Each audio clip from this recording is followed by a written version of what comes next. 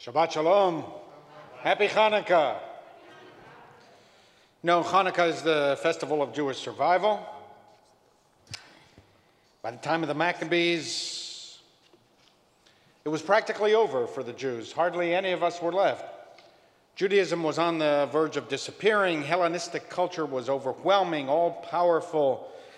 But this small family, a few committed Hasmoneans, refused to assimilate. They refused to throw in the tallis. They insisted on Jewish survival. And in some inexplicable way, for a brief moment in time, these fundamentally flawed Hasmoneans ended up being the vehicle through which Judaism survived.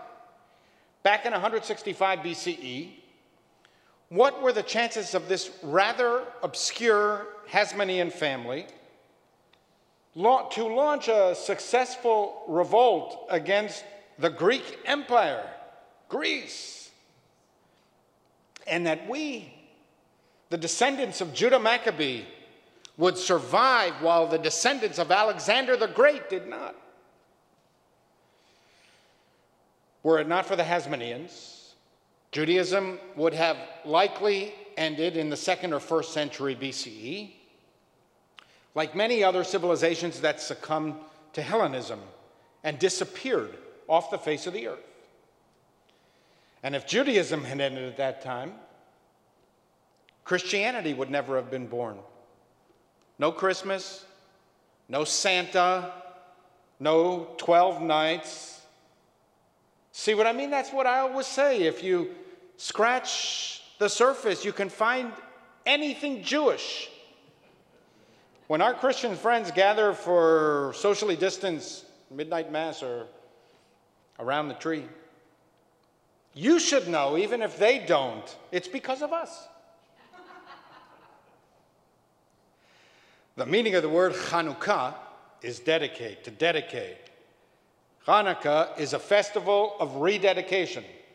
During this season, find a way to rededicate yourself to Judaism and to the Jewish people and to Jewish survival. Stream one of our many synagogue offerings online, brought directly into your homes every day, courtesy of the congregation's clergy and teachers. And as you gaze into the lights of the menorah, feel the hope of the renewal.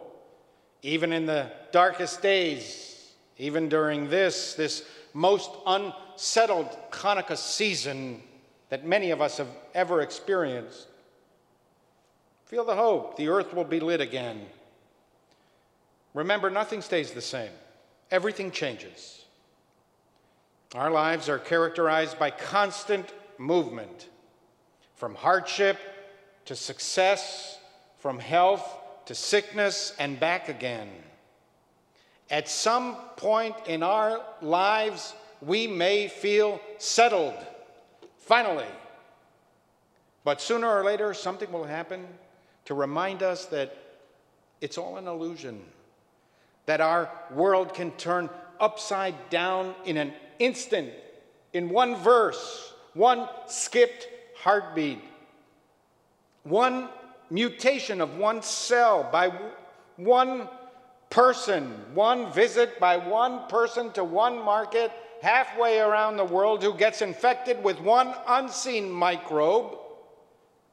And what we thought was settled is disrupted again. This week's Torah portion is called Vayeshev. It means to be settled. The first word of the Torah portion, Vayeshev, describes Jacob's state of mind.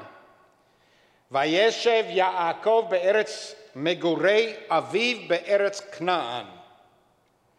And Jacob settled in the land where his father had sojourned, in the land of Canaan.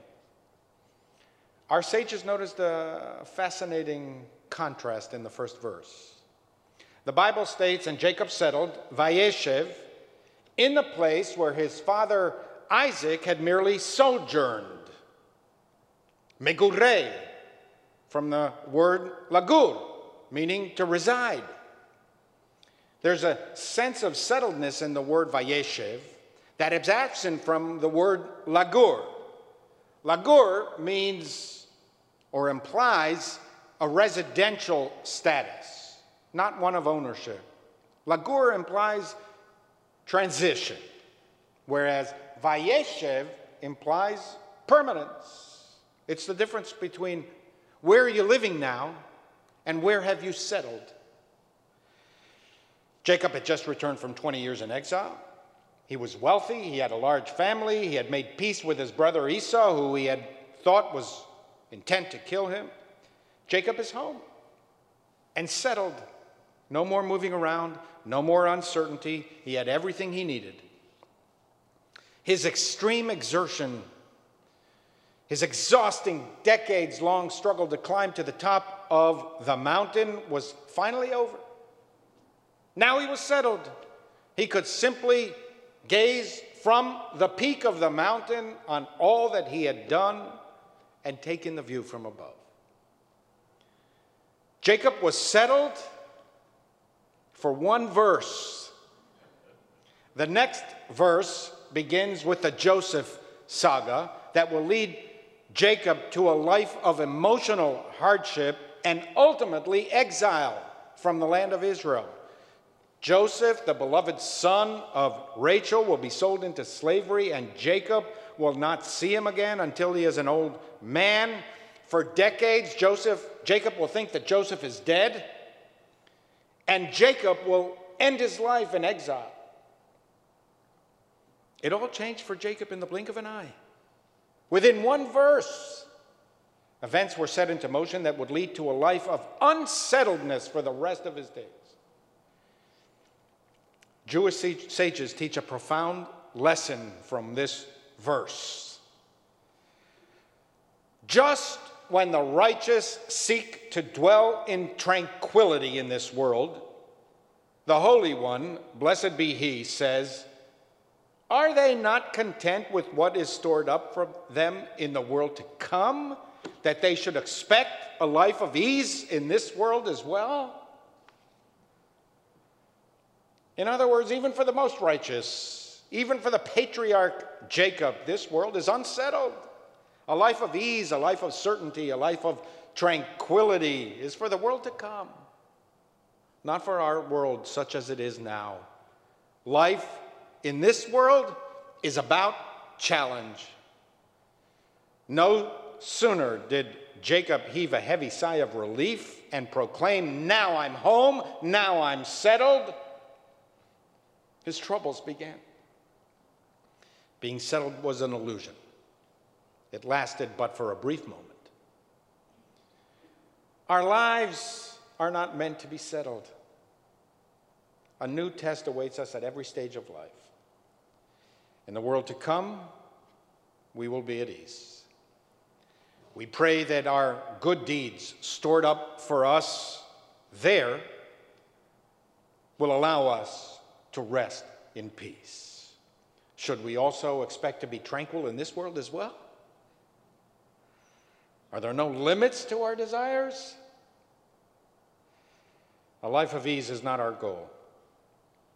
Our goal is to attend to the responsibilities of life as best we can and to enjoy and find meaning in the path that we chose. Arthur Koestler wrote the following parable. In the beloved Austrian mountains of my school days, it took about 5 or 6 hours to climb a 7,000-foot peak. Today, many of those peaks can be reached in a few minutes by cable car or ski lift or even by motor car. Yet, you can still see thousands of schoolboys, middle-aged couples, and elderly men puffing and panting up the steep path, groaning under the load of their knapsacks. When they arrive at the Alpine summit, streaming with sweat, they shout for their traditional reward, a glass of schnapps and a plate of hot pea soup. And then they look at the view, and there is only a man, a mountain, and a sky. Koestler concludes, my point is not the virtue of sweat and toil. My point is that although the view is the same, their vision is different from those who arrive by motor car. Amen.